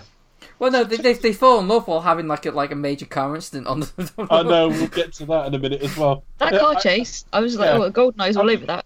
Just lean into it and put it into the dialogue. I mean, she's nearly just died. You've pulled her up onto your lap. Just say, Hello. Christ, that these shenanigans have given me quite the stiffy. Right? That's pretty much what he says. He doesn't say anything, actually, but they're immediately like, they're going to fuck. Well, that's pretty much chemistry as like. well, 'cause their faces were really, really close together. But she's like some kind of cat burglar or something, isn't she? Yeah, she's a thief. or Yeah. she's trying to like rob these these like sort of diamonds that this bracelet that's sorry, this necklace that's like meant to be like £500,000. So she's trying to steal that, and then he interrupts that, and then sort of sets off the alarm. But at this point, we don't realise it's him who actually sets it off, and then plays off like he's like head of security or some sort, and that he's like, and then she's like working with him. Yeah, she's like, do you mind if I go on top? And it's like, okay. It's like raise an eyebrow, Roger Moore. Don't I have know. a problem with women being on top. Yeah. It's just like, no need for any of that. Having said that, there's quite a bit of cleavage showing as she rolls on top, and I'm thinking, this is actually like, yeah, this is getting a bit racy. I don't know. But yeah. I don't know what certificate this would have been when it came out. Would That it would be have 12 been a or 12A. 15? I It would have imagine. been a 12A. With that, no, the 12A wouldn't have existed. It would No, have been 12. I'd say like a 12. PG-13, yeah. So it would have been. That's the market it would have gone from. And looking at, if it was the highest grossing film of the year, it won't have So been 12. Yeah. Yeah, or PG at the very lowest, or a 12. Oh, Definitely. it won't be a PG either, I wouldn't have thought. Too many BBFC. boobs. Well, not really. You don't see any boobs. There's a bit of cleavage. Hang on a second. Let me just look. Mission No, I really do. Impossible 2. I'm going to look it up. Mission difficult. Hey, it looks like it may have been a 15 here. Really? Which makes That- I mean, was thinking, was it a 15 or was it a 12? Because all the gunplay. And But that makes it really more annoying to think you could have got a fucking hard Case film. fucking lean into it a bit. MPAA ratings. I'm going to just see what it is in the US. Film ratings, MPMA. I wonder if I can find it on the. Keep talking, guys. I'll find it. Okay. But yeah, sorry. So, yeah, he meets with her, rescues her from that, and then she basically gives him the slip, doesn't she? To start with, No, Yeah. no. or she thinks she has. No, he thinks. Well, it's shot like he's like wakes up, and goes, "Oh no!" Yeah, they go in the straight kind to of like shag. she's gone, and it turns out she's out still there, and he just can't believe it because he's that much in love. I know. It's like I've still got her. You loved her. It's like, oh no, I'm in trouble now. You know. Oh dear. The thing is, as well, I really thought we were going to see them actually shag and her like cut fruit up with a knife. This doesn't feel like Bond, but I'm still getting the Die Another Day vibes at this stage. It's like, are they instantly really into each other, just like Bond and I Jinx? mean, Even It's like what they Yeah. should have done though is they should have just on that car bit, they should have just simply established like a kind of thing, not just go straight for the sex, just kind of like we had a little bit of a moment there, and then they get back. He meets Anthony Hopkins. Anthony Hopkins reveals the fact that we don't really want her for her cat burglar abilities. We want to use her to get to Ambrose, and Ethan Hunt, we go like, well, that's a kind of bit immoral and a bit shitty. I don't quite ever kind of approve of that. So they should have just gone with that, really. And he's kind of put in an awkward situation to go like, well, I don't really approve of this, but Mission Impossible 2. Sorry to interrupt. Mission Impossible 2 was a PG-13. Normally, it lines up with the 12 rating, but not always. And every now and again, it will go the other way as well. Like we've said this before, but the longer cut of Batman v Superman was like R-rated, and it was still a 12-year. There was like it was sold as like the harder cut, and it like over here we still went 12A. So it doesn't always match up. But it was a 15 here and a PG-13. it's weird, isn't it? You think this is totally not. Which is why they didn't go for it, Chris. Our censors saw something in it that they gave it the harder rating, but You know they what? weren't chasing an adult cut. It'd be something as stupid like as if like the bad guy hitting Tom Cruise in the face with a rock. Oh, it would have been that. Yeah, it'll be something. So yeah, so she's still there. Hooray! Then what? And then he goes to meet Anthony Hopkins. Yeah, Anthony comes in and he's like, "Hey!" This is actually Oh, dear. Yeah, then you have this is not mission difficult. This is mission impossible. Difficult should walk in the park for you. actually the one line that stuck out here. Becca said there was some like misogynistic lines in it. The only one I noticed because I wasn't looking for it was here. Or Where- like, There's you know, another one at the end where he goes, "Oh, women." Well, not was it was a few. There's what? a few Go little throughout the film. to go to bed with a man and lie to him. She got Yeah. no training. Mean she's a woman. Yeah, in other words, women are dodgy. Is what he's just said. I know, but you There's know, another one at but the you know end where what? it's like, "Oh, women like monkeys," and stuff. Oh, bloody hell, really? It's along the same lines of like saying like, yeah, the guys just want sex and they just sleep with any fucker. You know, it's the same sort yeah, of it's the same thing as stereotypical backhanded. trope that you just sort of flippantly I say. think what he's saying is she doesn't actually. What they're trying to say, and it's badly written. Yeah, Is- it really is. Actually, you're saying she's not trained for this. All she's actually got to do is sleep with someone. She's female with female organs. She can go and do that. She doesn't need any specific training. But it did come out as like, well, she can behave like a typical woman, which is to do this. I think there's a disconnect between I think there's probably like should we say what's the term provocative element. Yes. I think it's a little bit tempting to be provocative rather than like yeah it's to make people it's to make it's Robert Town trying to go like, oh, I'm edgy and like I'm gonna make people think. Mind you, after Chinatown, it's like this isn't going to be that edgy, given one of the major plot points in Chinatown is someone's the mother-daughter sister thing. Yeah. Okay. Yeah, that's a bit. Chinatown's a great film though. Yeah, such a good film. Yeah, it looks beautiful as well. That's the main thing. It just looks phenomenal. Just that sort of LA noir aesthetic. We should do like sort of classic or noir films. I reckon that'd be really good fun. We can do whatever Anyway. we want. Just obviously suggest what it is rather than just on air randomly going noir. And it's like, okay, yeah, but what? All the westerns All the way, exactly. That's how we ended up committing to every western ever made. ever. Yeah. He tells him here that he said, well, how did you get this guy on the plane then? And he said, well, you were there effectively. And we get a little patronising graphic to show us Ambrose turning into Hunt, even though we saw him pull the mask off earlier. This really is for the fucking slow lane. It You know what I really mean? This is the special needs group fucking cut of the film. is. Yeah, and he's just basically said, This is what I mean. Like literally every 5-10 minutes, you're hit over the head with a hammer about the dialogue, about the plot. This is what's happening. Bang! It's like, oh god, really? see, look, Ethan's face going on top of his, and then if you're worried about the hair, Never. look, the hair adjusts as well. It's like we saw this in the first fucking scene. But yeah, it's the gist is Naya has been chosen because she's Ambrose's ex-girlfriend. You need to get her back in with Ambrose so we can find out what's going on. Also, does it strike you the fact that Ambrose has literally just turned? Because it always struck me the fact that he's been doing this shit for quite a while. So like, why is like they've gone like, I know, we'll just go to go to this really dodgy guy just because we can't get hold of Ethan Hunt. We'll just get this really dodgy guy to play Ethan Hunt and hope that nothing goes wrong. Well, he's part of the team. They don't have concerns, but Ethan goes, we had reservations. What did you think of him? Well, reservations.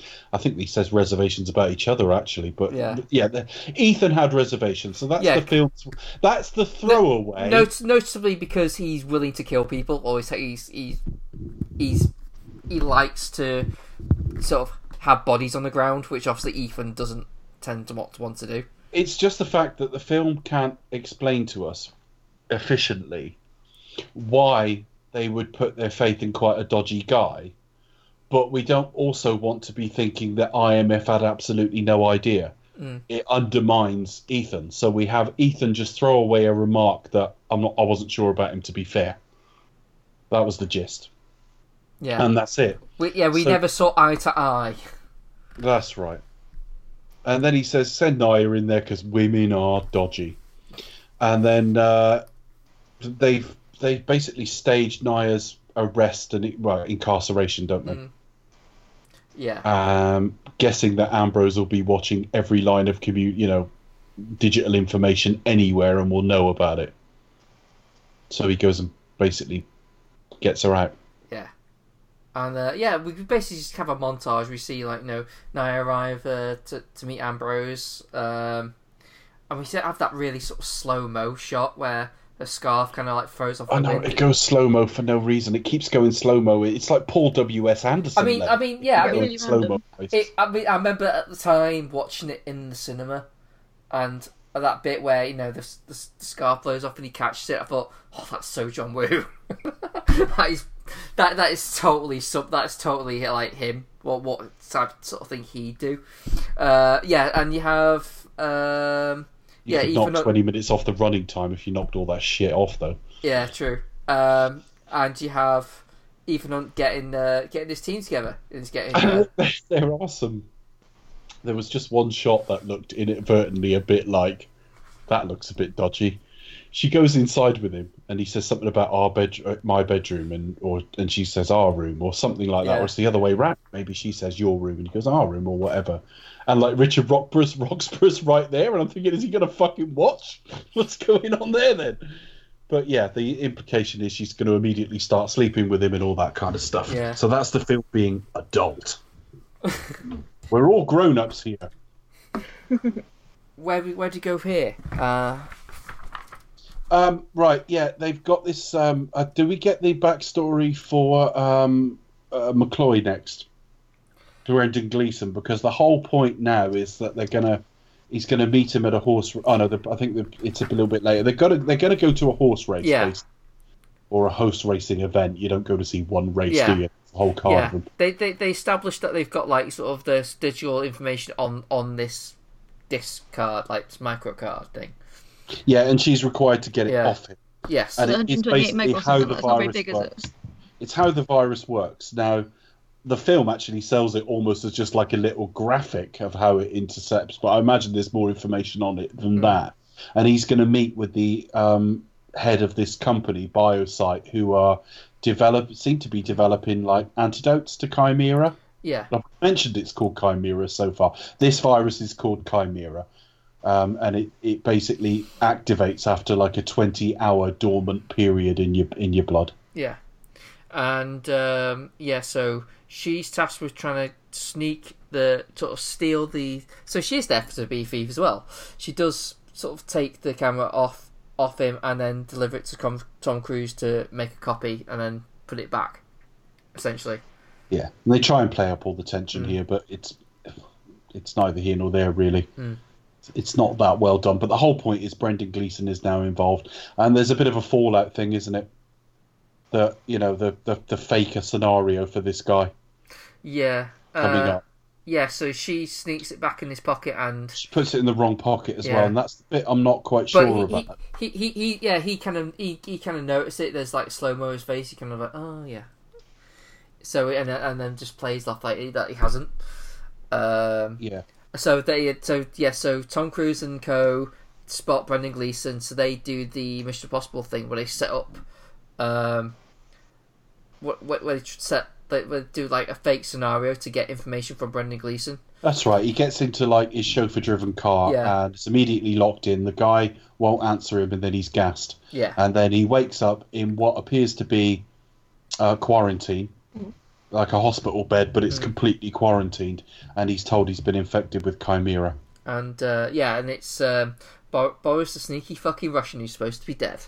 Yes. That's right, and we do show he's not called Boris, is no, he? No. I just keep referring to him as We'll know Boris. him as Boris. He shows him what this does. It basically, I don't know. Yeah. Turns you slowly into a polar bear or something.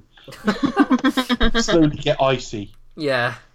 Or so you get very granulated, well not granulated, pixelated. You get a little bit bloody, a little bit. It looks pretty bad. The very last photo looks pretty good. Yeah. And like 32 hours or something like that. It looks pretty bad. Yeah. It was that Russian spy that was poisoned years ago. Oh. I know who you mean. It happened. Yeah. Not Novichok Polonium. Salisbury, but further back. It looks a little bit like that. I was like, oh my god. That was with polonium. Yeah. I mean, terrible. I think this virus just sort of like just breaks down your blood cells, doesn't it? By the animation. You end up bleeding out. We do get like a little graphic of it. And it turns out this guy's only really interested in money. He needs to see the virus because he needs to see what they're dealing with.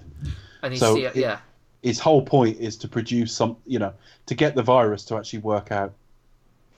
And meanwhile, we see Tom Cruise again meet up with Nala, who just sort of like, oh, you're supposed to, are you getting me out of here, and blah de blah, and it turns out to be Sean Bloody Ambrose. Da-da-da. Oh, that's it. Yeah, she's going back to the house. He meets her Yeah. outside, and it's like Tom Cruise is staking the place out, Ethan. Yeah, And it's not. It's Sean Ambrose, and it's like Sean Ambrose has decided he wants to do a For Your Consideration reel. well, 'cause he Because- gets that pain face of like, He goes. of He like, goes. He you goes broke really my heartbroken. heart.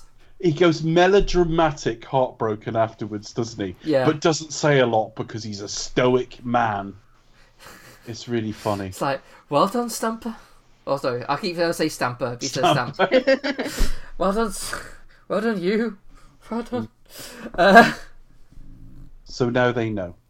So now they know, and then The other thing is from McCloy, they wanted samples of the yeah, antidote, and of course he doesn't have them. They were all taken by the now dead guy. So we've got one of the sort of signatures. We need to break in somewhere and steal something. yeah, which is like basically probably the main part of the mission, Reminded me a little bit of Mission Impossible 3, that largely because Yeah. it's at night. So that whole fulcrum scene and stuff like that. Yeah, and jumping through an air vent on a bunch. Yeah, which is pretty good. You have the whole setup where we. Well, they have to retract. Yeah. They have to retract. All their equipment quickly, and they only just do it and stuff like that. It's all right. It's all right. But again, they're trying to play on this dark side of the hero kind of thing, because Doug Ray Scott is saying, well, he won't come in through the door. He doesn't want confrontation. He doesn't want to hurt anyone, so he's going to go through the roof. Yeah. Then you cut to Ethan. I keep doing that. Ethan saying, well, yeah, so we need to go in through the roof. You know what I mean? Yeah. So there's some degree of anticipation of what Ethan and the team are going to do. Yeah, because he's basically, they're trying to paint Sean Ambrose as like the evil Ethan Hunt, essentially. Yeah. Well, he's even got similar colouring, hasn't he? Yeah, and there's like kind of like, I'm willing to kill people, and that's probably the key differences, really. So he's like, well, I'll just go through the front door and just kill the guards. Don't care. They should have cast Sean Bean or something. For America, Ethan! Closing time, Ethan. Let me a point.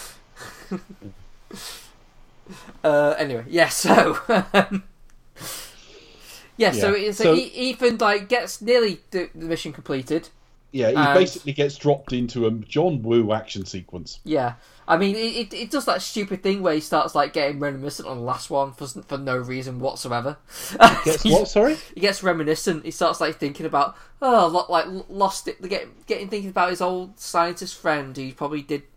What last time he was here, and it's just kill the fucking virus, Ethan. He's imagining him working in there. Yeah. Well, you never saw him work there. It's like this is where he injected himself with the Cambria virus, and it's like just fucking kill the virus and get it done. Yeah. When you think at a similar point in the previous film, he was sat with John Voight, literally working loads of stuff out here, and here he's literally just imagining how something must have looked. It's like, that's the IQ of the two films in a fucking nutshell. And then and then the the bad guys show up, and there's just a big shootout. Yeah, which is where I started struggling with the film. This is where it's a little bit better this time, in that I didn't really struggle with it at all till right near the end, where the action sequence literally got self-parodying. But at this point, I remember this is where I was checking out last time, and I was imagining a lot more of the sort of diving with the double guns than is actually in the film. But there's the first sort of showdown between the two, although they're not actually literally looking at each other. Ethan's hiding from gunfire and shooting people who are sort of trying to come round the side, sort of surreptitiously. But they're explaining to it, and Ambrose reveals he knows Naya's a plant, and also calls her out. Yeah. And then, basically he goes to sort of gets her to fetch it. Yeah. And then she does think by injecting it into her. Yeah, well, you can't kill her then. Yeah. That's the thing. Can't pass it to her and be shot. But now she's got the virus in it. Ethan immediately goes to his watch and sets some sort of timer. Yeah, she's now got 20 hours. This is after she sort of tells him to kill her, because then like, look, just get it done. Kill She me. says this. She sort of says this afterwards. She injects it, and then it's like, you can't get us both out of here. Just kill me. I'm infected. And what he actually does is blow out the side of a wall. Another thing that's Die Another Day style. Like the genetic therapy clinic. And yeah, he just basically says, just stay alive.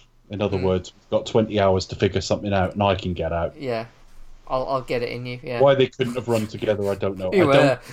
I can't. Yeah, I found that out. really silly. I was just like, why? Why? There's a big because open plot side of reasons. the wall here. Just run together. Yeah, that makes more sense. But no. No, it's impossible plot. apparently. Yeah. And it's meant to be a tense moment where is he going to shoot her through the heart, and he struggles like he's going to do it, and it's just like you're forcing attention that's not there. Just it literally didn't really not work there. for me. I mean, look, my head say... And the trouble is, Becca's right. There's some chemistry between the two of them, but they had 5 minutes together before she was sent off to infiltrate Sean Ambrose. So it's like, I've got to kill her, but I love her. I mean, to me, 5 fucking minutes. This should be like the realize moment when they both love each other. Yeah. To No, me, I agree, Chris. It's not very well done, I admit, but in structure, it's a bit like Bond in the Chair, Inspector. It's that moment where you go, right, we don't know what's going to happen next. Let's tell each other how we feel. It wasn't very well done there because they had no chemistry. Yeah. But structurally, where you put it in the film, it's here. Yeah, and also the realization of like, I thought you didn't have a conscience, and this kind of thing where like I guess I lied. Yeah, and she steps up. Like also, it's like shit. She's actually quite heroic in a way, and invested. Yeah. And invested. She's telling Ethan he can't shoot her, which must mean, Christ, I do have feelings for her. I don't like killing, but you've seen me kill people in this film, so there's no reason I couldn't kill her. And she has actually done the right things, which tells him she must have been feeling something for me. Yeah. But of course, we had them shag fucking 45 minutes ago. Yeah. Yeah. But there you go. So so we've just become better writers than Robert Town. How's that feel? What they were supposed to, they had to do something between them before they sent her off to Ambrose. But because they sent her straight off to Ambrose, they needed it, so it was tough for Ethan, if you like, and also because she's now in a relationship in inverted commas with the leading man, we're supposed to care a bit more. So I can see why they did something before she went. Yeah. But if they do that and send her immediately, and then they suddenly have this amazing chemistry or love for each other when they had one night together and were immediately parted, that's nonsense. It doesn't work. But yeah, so and then we just basically get Ambrose decides to release her on the street, to release the virus, even though Ethan basically sort of assumes correctly that, well, she'll just kill herself, so don't have to worry about that. We just got to worry about getting the virus to her so she doesn't have to kill herself. Well, yeah, not only that, if you put her absolutely fucking nowhere near like the bad guys, I can just find her and pick her up, hopefully. Yeah. We're tracking her. They're tracking the calls. Yeah. So that makes no sense. There's no need for the final action sequence of this film if they'd been a bit more on the ball. But she's released. The idea is they're going to release her. She'll go from dormant to active. The virus. There'll be a massive outbreak in Sydney, and the stock of the company will go through the roof.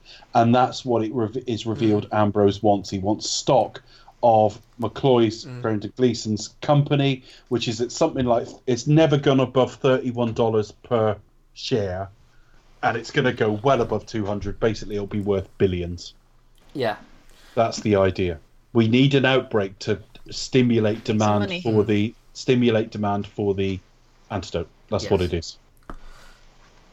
And there it is. So Tom Cruise, busts in, and with a dove.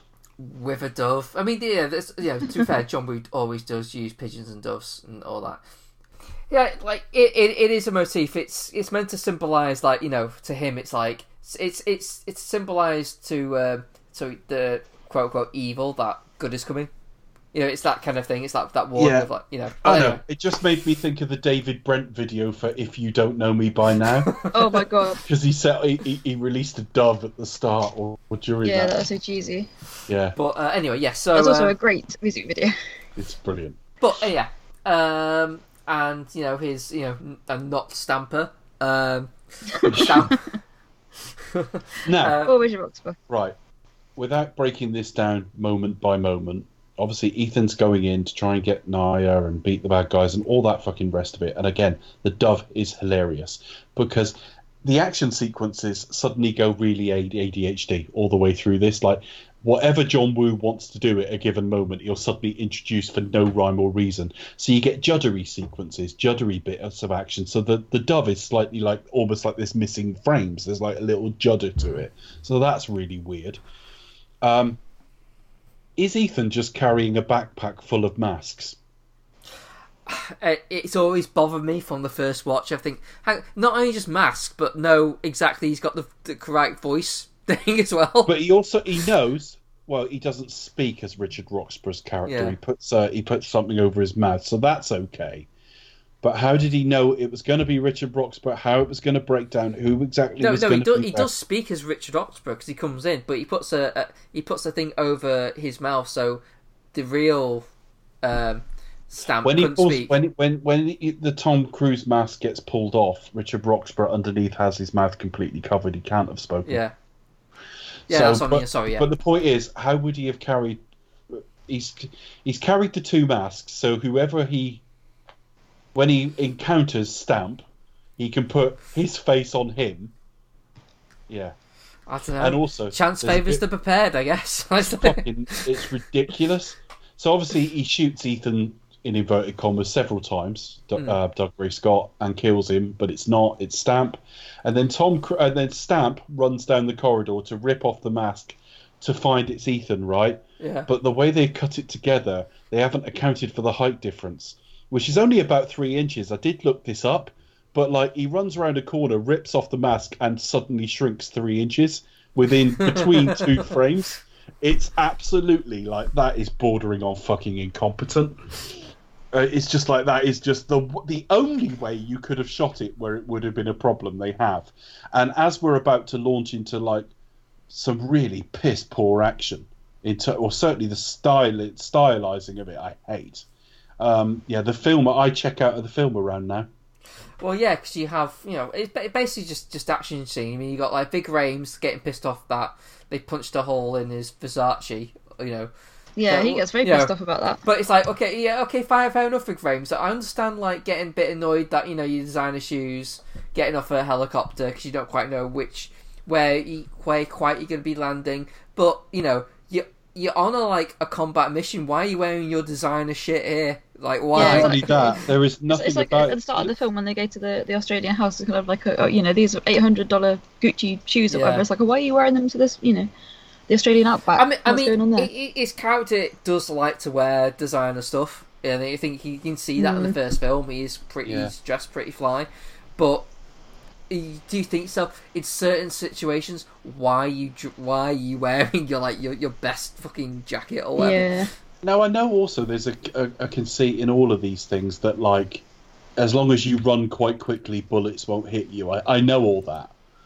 But it's really exaggerated in this. I mean, when they're shooting straight at Ving Rhames in the helicopter, and he leans back a couple of inches to avoid it. It's just really funny, just the way this is staged. And I'm supposedly watching an action master, and I'm just going, that's fucking laughable. Yeah. And then the whole sequence from now on with bikes and God knows what else. It reminded me of watching like. I remember when I was a kid, I don't know if it was Why Don't You or something like that, but I certainly remember watching some kids' TV show where they decided to put like kids on doing various sports, and BMXing was really popular when I was young. Ah. This looked like BMXing. I was into BMX when I was little. That was in the mid-80s. Yeah, but on motorbikes instead. The stunts here are like not that exciting, and just the things they've let through quality control. Like Tom Cruise fires backwards without looking, which is hilarious, but he shoots out like the little sort of the little bit of sort of plastic on the front of the bike. You know, Yeah, it wouldn't really happen in real life, would Well, it? yeah, but even if it did, it wouldn't form such a like perfectly fucking carved out bit of. It just looks really, really false. And there's a bit where he sort of jumps over a fence on the bike, and he stays in the air too long. Like they've exaggerated this. They've used some CG to stretch that jump out, and it looks like someone's literally grabbed it and moved it along a few frames. It just looks really bad. And of course, as soon as they get off the bike and start fist fighting, it slows down in random places. It speeds up in random places. They're telegraphing when you slow it down, all you do is telegraph the choreography. Like there's a bit where Tom Cruise leans back to allow himself to be put in a headlock, and there's a bit where he does a sort of flying kick at Doug Ray Scott, and Doug Ray Scott is already falling backwards before the kick gets to him, because it was all done at like real speed and then slowed down.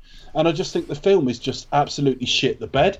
And every now and again it cuts to show us some like foamy fucking waves, and it's like, this is madness. And also, I thought the virus was either dormant or it wasn't. Why is Tandy Newton starting to look ill? Yeah, it's like make your mind up. Which is it? So the third act of this film is absolute utter shit. It's like at the end of it, basically, where he's like, "Oh, it turns out she didn't have the virus," and he's like, "Oh yeah, I figured that." I was like, Well, Yeah, no, he does inoculate it, doesn't he? Well, he Not does, I know, inoculate, but I just kind of think it's a bit just. It's like really, really badly written, unfortunately. Yeah, but I love that they're about to get on the helicopter, and it was like he suddenly goes whoa and up with the gun off the floor. The only place that's ever worked is Casino Royale, and I honestly thought, catch the bullet and throw it back at him. Go on, be that Yeah, episode literally, of go The on, do Simpsons. it. Be brave. And all the time we've Do got it. silly fucking elevator music playing. You know, it's just didn't like this. Yeah. He does the bad guy thing of like of go, you should have killed. Well, you could have just shot him that time. You could have like, Yeah. Well, he could have stabbed him at one point and chooses not to. But there you go. The kicking the gun in the air and then diving is ridiculous. And it was at that point I was like, the first time I do remember thinking, there's way too much diving in this film. Like, given that character's really never done it since. But there you go. And then, so he cures her, and then they go off for some romance after he goes to see Anthony Hopkins, who's like, hey! You instructed to bring back the virus. Yeah, destroy it by fire. Okay, fair enough. Well, I guess you're going on vacation. I was like, I'll tell you where I'm going. Well, don't bother. It will be vacation if you did. Yeah, which is a recurring joke, because he tells him off. Yeah. When they gives him his mission earlier on, like, tell us where you are next time. And then when he actually sees him in person, he said, no, wouldn't have expected you to tell me. In other words, I had to be seen to be saying that, but don't. And here he says don't. And they go for a little walk. Oh, then they meet up again, which is another thing where the world seems to slow around them while they have a long, lingering look at each other. That takes some they time, just doesn't it? disappear into the crowd. Yeah. Credits. Dun dun dun dun dun dun dun dun dun. Yeah. Yeah. I just think I want to go and listen to some Limp Bizkit now, because Yes, I'm a this is cool motherfucker. that does seem like someone of a certain age, not old by any means, but someone of a certain age picking what they think will be like with it and cool and like kids will like. I just think like lean into your fucking age, to be honest with you. You'll either find an audience or not. And Mission Impossible doesn't actually track that well with very, very young men anyway. Macquarie said that in interviews. If I chase that audience, I'm onto a bit of a loser, to be honest with you. Which is why he talks about decisions in Fallout where it tracked a certain way with like men and a certain way with women, and by and large, he chose the let's actually go that way because that audience I've either got or I won't get anyway. So that's it, and it stands out wildly from the rest of the series. I mean, final thoughts. I'm not going to add very much. I'm literally going to say, for an action genius, the action in this is terrible. I don't know how much of that is the way it's edited. But the stylistic ticks just piss me off. It's just like, yes, we know you're John Woo. You don't have to keep reminding us every 2 minutes. Just pop into the corner of the shot and fucking wave if you're that desperate for us to fucking know it's you. I've never heard worse from Hans Zimmer. I just think this is just like, he's just noodling around half the time. You know, let's just play it, just shred a little bit of guitar. And it's just, it's altogether a little bit too serious for what it is. But largely because it's led by a man who, although he's done a couple of comedic things like Tropic Thunder, Tom Cruise takes his work seriously. And so this was never going to have a nodding, winking tone that might have underpinned it a little bit. Doug Ray Scott could have been in any, although this is a very naughty film, Doug Ray Scott could have been in any 90s film with a sort of Eurotrash villain. I don't know what Richard Roxburgh is doing. I'm no expert on the South African accent, but that sounded awful. He's in a different film altogether. But apart from... he's in Lethal Weapon 2 territory. He really is. Yeah, but I actually thought I was in danger of... I seem to remember the first time I saw it, I was struggling to stay awake. I got through this all right, actually. So I don't want to exaggerate. It's the weakest film in the series from memory. By a distance, actually, it's not particularly difficult to say that. But if this is the worst thing the series ever produces, we're not in a bad place. It's not Mission Difficult, it's Mission Impossible. What do you think, Becca? Yeah. Go on, Becca, say how you feel. Well, stick the knife in, go on, give it. Yeah, if you had a kind of introduction to John Woo movies, you wouldn't show them this. That's all I have to say on the subject. Well, I'd never have watched another John Woo movie. If this is my introduction to how he makes movies, I'd be like, what the hell? But no, I think for me, in terms of yeah, as I said, I largely agree with Chris on this one. Definitely is. I can kind of see where they went wrong, and there's very much a battle between the studio and director about this one. For me, I would say I would agree with you, David. It's probably, I think from here on in the films get better. I mean, obviously they rank it various ways, but luckily from here on in, I do think the films are improved. Really looking forward to next week. But yeah, this one would kind of rank bottom of the pile for me. It's a decent action flick. Very naughties action flick, not a naughty action flick, but a naughties action flick. But yeah, just let down by a really Hans Zimmer score. I really don't get it. It's like the same with last week as well. It's like, okay, so you've got another big name doing the score, and it doesn't sound anything like you would expect from them. The same this time around. It's a real kind of flavourless score for me, I would say. And yeah, Limp Bizkit is very dated. So yeah, just a mess from beginning to end, really. Limp Bizkit rocking your set, yeah. Yeah, I mean, I don't really disagree. This is definitely the weakest one. If you're gonna watch John Woo films, I say, watch Hard Boiled first, and then move on to The Killer. Yeah, Hard Boiled, or I'm gonna go and find a download of it now. Tomorrow 2. I keep promising to do this, and I keep forgetting, so I will go and find a download of one of those films now. So yeah, carry on. Yeah, I'd probably say to Western audiences, Hard Boiled is probably the most accessible to watch, because it's probably the most westernized film anyway, and the action in it is just great. But given I'm not general audiences in that way, which one would you say to me? I'd say start with Hard Boiled. Okay. The Killer does have probably like the I won't say sort of romantic story, but it does have like a nice sort of killer with a conscience angle. And the violence is just really over the top and ballistic, but it works better in a different tongue. Do you know what I mean? So it's but I did read somewhere that John Woo is remaking The Killer in the English language. Which is interesting. But I've heard Walter Hill was doing it a while back, but anyway. Anyway, both have Chan Woo-fat in it as well. Before he came over to America as well. Yeah. So I'll find one of them and watch them. But anyway, carry on, Chris. Sorry. Anyway, So this is the weakest Mission Impossible film. It's new to John Woo. It's neutered John Woo, but it's probably John Woo not working at his best.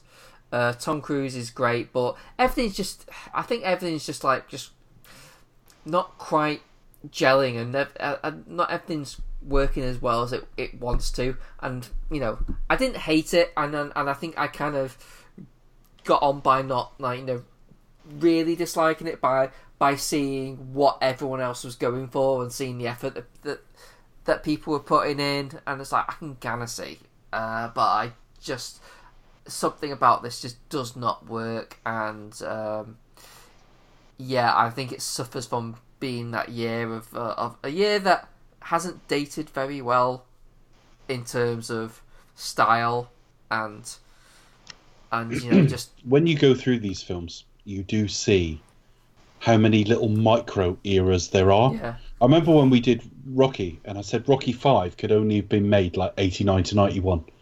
Like, there are enough changes that even by the time you get to 92, some of the decisions and looks and stuff in that film don't fit at all. And 91, for example, where you've got Terminator 2, is set... I know we've had this conversation, we'll have it again later in the year, but Terminator 2 is set in 1994, actually. And when you look at it, it doesn't work. Public Enemy shirts and stuff like that.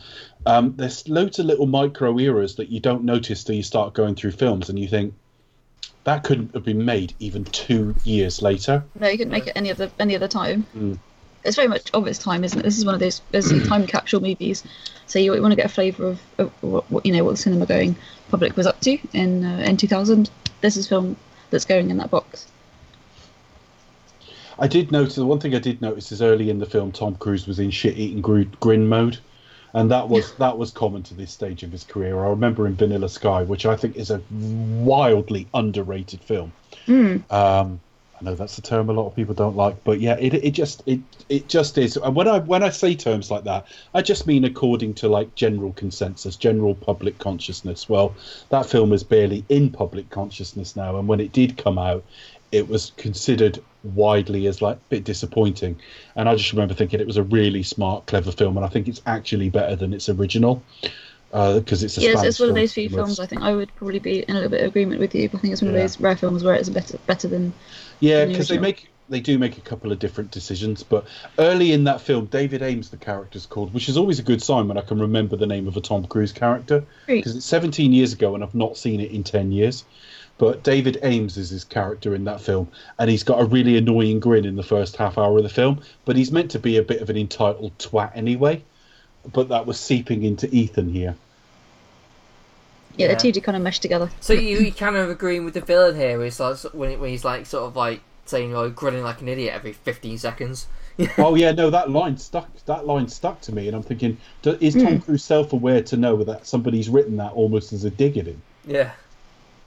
But I don't know. But yeah, but I didn't hate it. For whatever, it's just very throwaway and just a bit kind of cliche and a bit out of time. But anyway, it's dated. It's not good, but I had a better time with it this time than last time.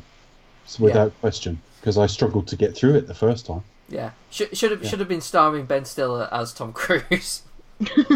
Doing Blue Steel. We'll post that in the week, but just for anyone who doesn't get to see it, what is it again? Oh, there was an MTV sketch that was like centered around the film, and it was like Ben Stiller playing Tom Cruise's like stunt double. Yeah, and he just like it's basically sort of like that. Like he just constantly just turns up regardless whether he's invited or not. It's like I know how Tom Cruise is just. How he is, like he always never speaks ill of anyone, and it's just one of the things where he's great, he's harmless, he's harmless. Tom Cruise is struggling to come up with nice things to say. So yeah, it is kind of amusing, and you do get a bit of John Woo, who does surprisingly bit of acting comedy as well. I haven't seen the whole thing yet. I just had to look at it to get the feel of it. Yeah, and it's like I'll watch that before I post it. It feels very... I don't even know what I mean by this, because I won't have seen one of them in years, but it feels quite appropriate for like the MTV Video Music Awards or definitely. Movie Awards or whatever. It's the sort of thing they do. Yeah. Yeah. But, okay. Yeah. Well, I find the problem is we sit here and we make all these judgments, Chris. Yeah. And there's nothing worse, really, when you think you come across as clueless. It's like people who think they know what they're talking about just Yeah. because they've seen one or two films. And we're sat here like talking like we know about like music and cinematography. To be honest, what do I know about this film? I know fuck all. Nothing. And that's worrying, really. What's more worrying is we get through 2 hours of bullshit before we realise we know nothing every week. Got our format a bit back to front there. But anyway, Becca. Yeah, we covered a lot of the factage as we discussed the movie. So a bit of a mixed bag. So yeah, this is the only film so far, so good, in the series where Ethan Hunt actually works for the IMF team. With the other films, the other films, he's either disavowed or on the run or going rogue. Yeah. So yeah, it's the first time we actually see him do work for IMF. Fun fact number 2. Will we be saying that next year about Bond? Fucking hell, he just did a job. Bloody hell, he's actually done a job. He's done his mission. Oh my god. Fall off our chair. No, I think next film he's going to go rogue. Well, It's yeah, going to happen. well, to be fair, he's out, so he can't really go rogue, can he? Yeah, but does he come back into the role before he starts work? Is he actually, Or it'll we'll be have that conversation. Lashana Lynch and she'll go rogue. We'll have a conversation about that another time. Anyway, fun fact number 2. I don't know how it compares to next week with the epic face-off. But obviously this TV series Mission Impossible was known for its quite revealing moments where characters peel back their mask to reveal who is underneath. This film has the highest proportion, the highest amount of mask wearing in the Mission Impossible movies so far. That surprises me. And something they don't rely on as much as the series goes on. But I've noticed in these early movies... It's not a standout thing in this. I believe you, but it's just not a standout thing. I'd No, guessed each character does it at least twice. Okay. That sounds a bit rude, but... Anyway, and now I gave up all my Mission Impossible facts and thought, oh, let's find out some fun facts about Sydney. Okay. So yeah, the Sydney Final Web Spider is among the deadliest on Earth. If you get bitten, it can kill you within 15 minutes. Sydney Harbour Bridge is the largest, no it's not, it's the widest long-span bridge and the tallest steel arch bridge. And my favourite of the Playboys. That's an extra fun fact. And my fun fact number 5, the Sydney Tower was the tallest structure when it was built and when it opened in 1981. But it's actually now the second tallest freestanding building in Australia. So yeah, if you've been to Australia, let us know what it was like. Drop us an email, tweet us, Facebook us, send us a postcard, because I would like to go. Yeah, a postcard won't get you there though. No, I know, but I can imagine. I'd like to go if it weren't for those spiders that could kill you in 15 seconds or whatever. I'm like, They no, need thank 15 you. minutes. Do they need the whole 15 minutes? Do they have to work on you for 15 minutes? They're quite busy for that 15 minutes. Yeah. Or is it, they do one thing and then bugger off and have a drink? No, it's a country that I would like to visit, but I probably wouldn't be able to go outside. I'd be like, oh, there's snakes, or I think the only thing I would say is that learning that about spiders has not really enhanced my enjoyment of Mission Impossible 2. Well, if that's there's not not a lot going that could. There's not a lot that what could. will? in and of itself, not really. Yeah. But other than that, that's fun, folks. More fun facts coming next week. But about a different film. Looking forward to next week, actually, because this is where the sort of series God. picks up a bit. But yeah, we are through this feels like a major thing. We've got like the worst one out the way. I'm glad we've done like a bad film for a while, because we did so much Marvel where we were like, this isn't bad, is it? Yeah, it's all right. Yeah, it's all right. Yeah, it's all right. Yeah, it's okay. Yeah, it's alright. Yeah. Every fucking week. Yeah, it's alright, yeah. A minor rant about fucking Doctor Strange, but even then it wasn't wildly over the top. No, even then it was like, yeah, it's alright. Nice to get a film that I genuinely think's not very good, even though we have covered. I think it's worth stressing a couple of things. Firstly, I'm not that knowledgeable on John Woo, so I'm happy to accept he's better than this. Well, Chris is our Action Junkies expert. But I'm happy to accept he's a lot better than this, and also we've done a lot worse. It stands out in a very good series, that's all. But this isn't Batman and Robin or something. Yeah. We've done far dumber. It's not Die Another Day. See films, but it has got this element of trying too hard. It's just trying too hard. But anyway, That's Mission Impossible 2, folks. Social media, you can find me at the Pasty Kid 1976 on Twitter. You can find me on Twitter at Cinematronics. You can also find all old episodes at cinematronics.co.uk. We are working on everything else, I promise. But in the meantime, you can find us on the usual places on social media. On Twitter at Expect Us to Talk, and also on Facebook, Expect Us to Talk. And you can drop us an email, expectustotalk@gmail.com. And also on YouTube, type in the handle, Do You Expect Us to Talk? And all our lovely videos shall magically appear. As if by magic. And there Magic we are, off folks. interwebs. We did it. The main thing is... Oh. Thank God for that. I was worried just because I struggled to get through it on my first viewing. I was genuinely like, and I'm talking years ago. I have a feeling I either fell 17 asleep years ago. or nearly fell asleep. Because dull action, it might as well be paint drying. But anyway, it gets better, doesn't it, Becca? I can't wait. Yes, I'm happy to report that Do You Expect Us to Talk will return with our review of Mission Impossible 3.